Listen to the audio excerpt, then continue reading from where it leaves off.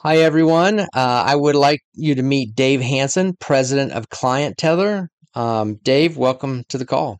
Yeah, thanks a lot, Lance. Glad to be here with you. So, Dave, for people who aren't familiar with Client Tether, can you tell us a little bit about what you guys do? Yeah, of course. And thanks for having me, Lance.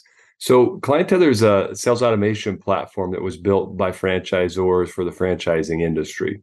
We are a CRM tool. Most CRMs are built backwards for franchising. They don't support multi-unit. They have the wrong data structure for the contacts, leads breaking into contacts, accounts, opportunities, like five different data tables, complexity. Our dev mantra is if a dumb painter can't use it, don't build it. So the UI is simple to adopt. It has automation tools built in to engage leads rapidly across text, call, email. You can put a box of brownies in the mail for you, send handwritten notes. It's a pretty robust platform, more robust than anything I'd used in 15 years of managing sales teams in corporate America, which caught me off guard when I was chatting with the founder and he told me about the platform. So that's kind of, in a nutshell. Frandev, we're the fastest growing and top rated tool in franchise development for franchise brands, FSOs, consultants. And we are, again, top rated and very fast growing platform for unit level operations, which is what we were originally built for 8.5 years ago. I guess what I was going to ask you is I just wanted to switch and ask you a little more content questions. I know we talked about lead follow-up. Like that was one of the big things that people have because I mean, sales is oxygen, right?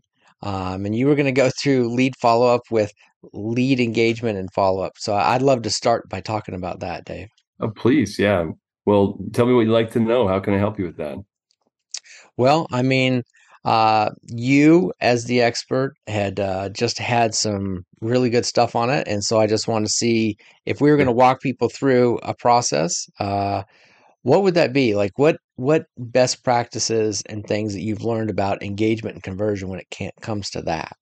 Yeah, let's talk about it. And I'll bring up Chat GPT because everyone's hot on that topic, but you want to automate what should be automated, right? There Hmm. are tools out there. I mean, I respect the heck out of them, but there are tools like Lumen AI and some tools that have tried to automate the whole initial engagement process and then the rest of the sales process with chatbots communicating with people. Talk to a salesperson that uses that. They just don't work well. So you want to automate what you should automate. Then you want to, as soon as the automation has done its job, in an ideal world, you want to be extremely fast to communicate with the lead. That's key. Speed to lead has never gone away. It doesn't make people mad. If I take the time to put my personal information in a form because I want to know more about what you got, I expect you to get back to me faster today than I did 5 years ago. And that time frame is going to continue to get smaller as people are getting instantaneous data everywhere. If I have to, you were having internet issues earlier today. I'm tapping my toe if I don't have 40 megabits per second download speeds, right? It's so just bear in mind that the world has shifted. There's an expectation that you get in touch fast, and also there's an expectation you get in touch in a medium that's going to be useful or helpful for that person. So by age, it changes. Like younger folks, let's say 35 and younger, you better be texting. And or if you're young, you also want to stay in platform. So if you're doing Facebook lead gen, you want the form to be in Facebook so you can maximize the number of people that convert because they were on that platform in the first place. Don't immediately try to pull them out of platform to get them to a lead form on your website. That's marketing strategy, not sales, but you're going to maximize your lead flow. Then you want to immediately engage those folks with phone calls, with text, with emails. And the reason why I recommend all three as soon as you can is because different people respond differently to different channels. And so most platforms can automate email drips. Guess what? It's the worst.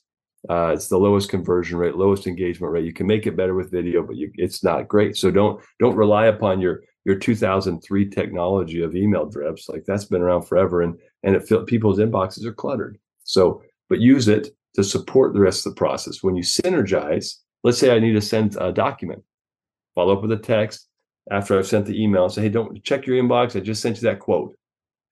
But a lot of people, I can't remember what number, like maybe a quarter of all quotes that get sent out just never get read because they went to a spam folder or somebody missed the email.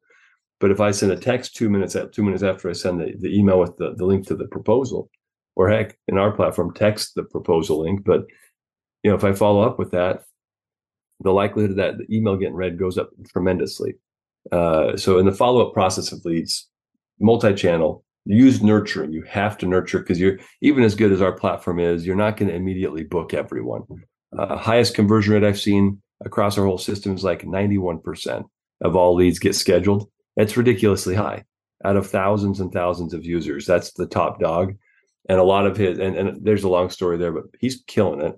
For franchise systems that rely upon, let's say like Angie, Thumbtack, more portals or, a lot of digital, I see numbers as high as like 65, 75% conversion rate into booked appointments because they're following the roadmap, the plan of automation, quick to speed to lead, and then nurturing.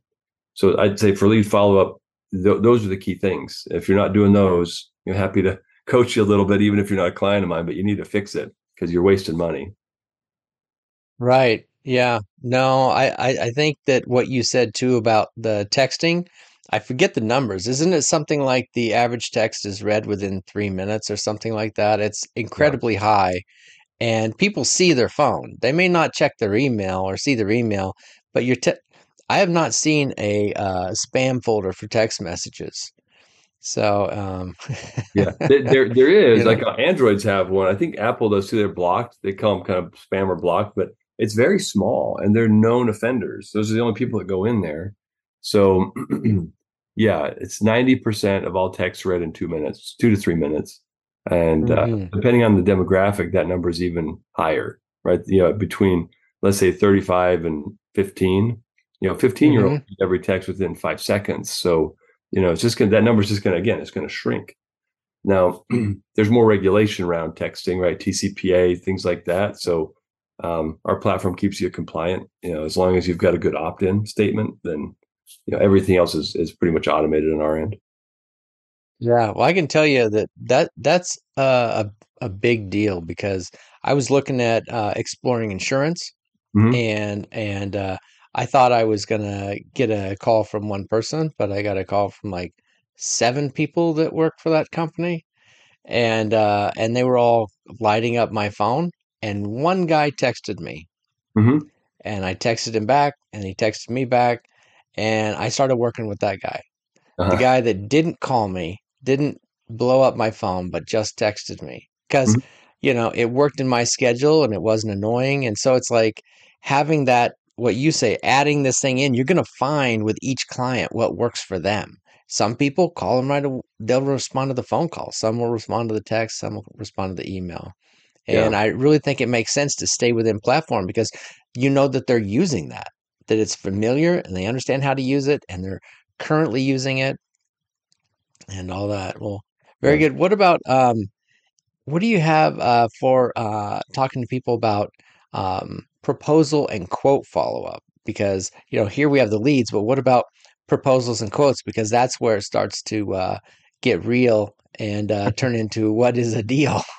Yeah, there are three places. I'm glad you brought that up. Three places in the sales process, like the three buckets where people fail the most. Franchise, fran dev doesn't matter. Every sales process, high-end systems management software, same problem. Initial leading conversion is problem number one. It's the biggest one. It's your biggest hole in the bucket where you got money just dumping out of your business. Number two, though, is proposals and quotes. So you just spent all that money and time to get to their house and do a quote. You drove there. Maybe it was a half an hour drive, half an hour back. So an hour of just killed human capital, an hour on site, 2 hours of invested time in this person, plus all the follow up before to get there. That's an expensive moment for your business. And then your person spends, on our platform, 3 minutes, but doesn't matter. You build a proposal, more human capital, and you show it to them, and they want to look at it. They want to think about it, right? Most businesses, and you can pretend like this is wrong. Most of you will be like, yeah, it's actually kind of true for us too. They don't follow up effectively once they've delivered the quote. They're on to the next shiny object. They've only got one estimator, and he's busy all day in estimates, driving around doing it quotes.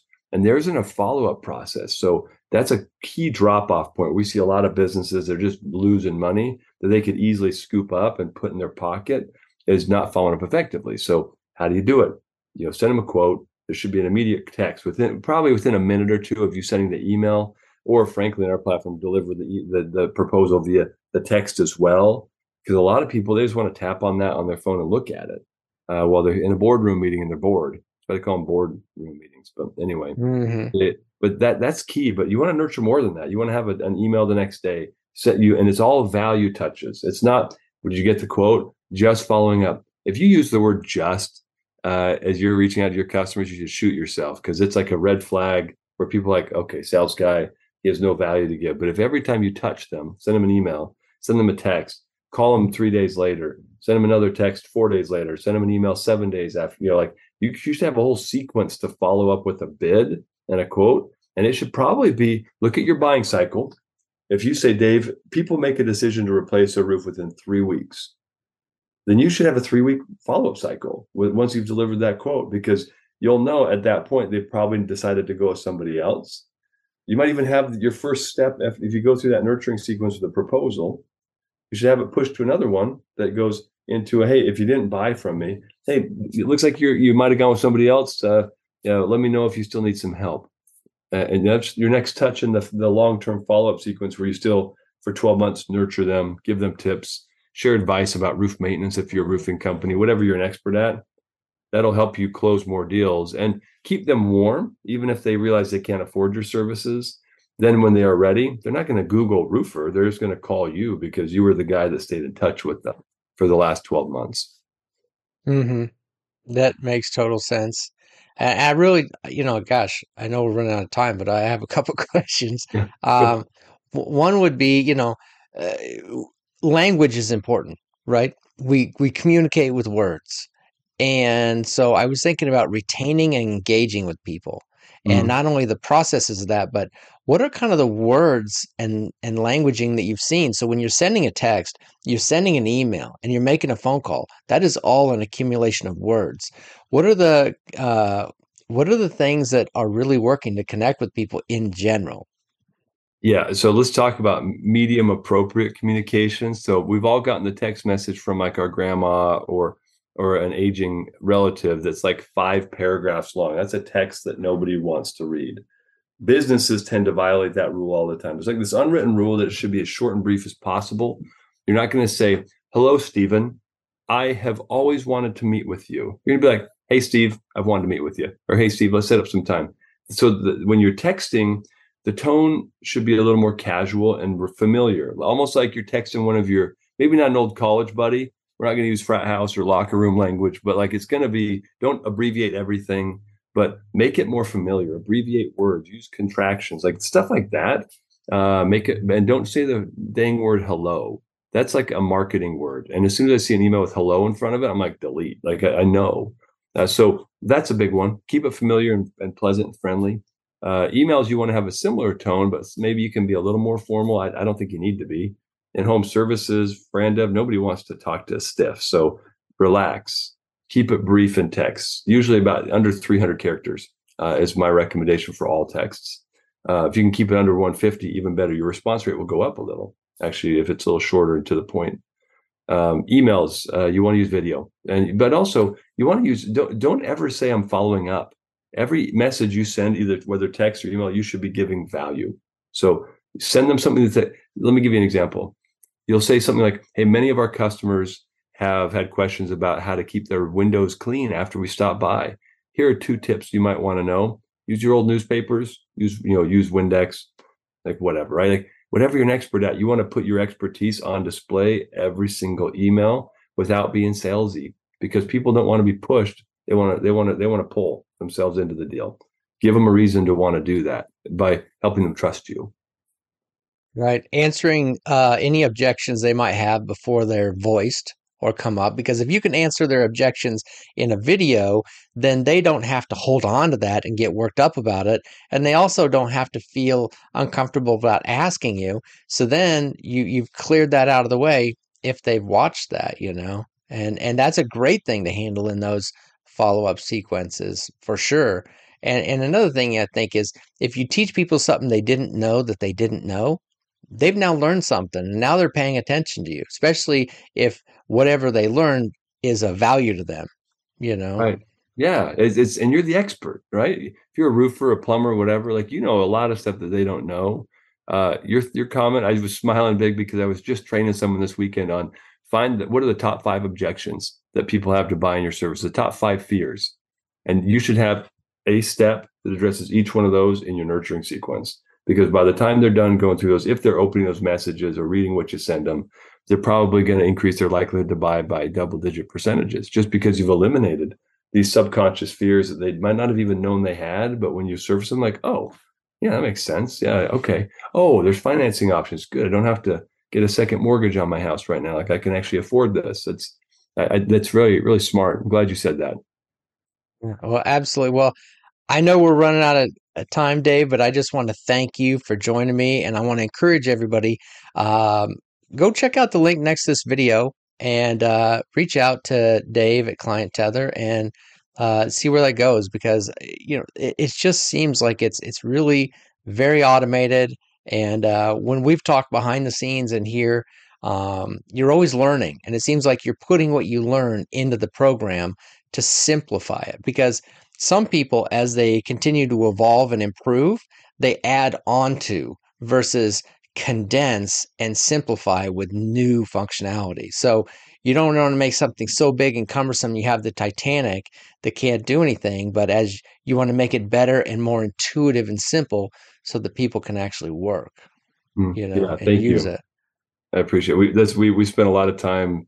We listened to the market. I wish I could say we were the geniuses, but the geniuses that drive a lot of our innovation are you guys, the people that use the platform. Say, hey, what if, and we love that. But always in the back of our minds, say, okay, but how do we make it usable, right? How do we make that simple? How do we make it so 95% of all franchisees could deploy that resource and not get lost? Like it's tough, honestly, balancing those things. But thanks for the shout out on that, because we've been working hard at that. Absolutely. Thank you, Dave. Yeah, thanks a lot, Lance.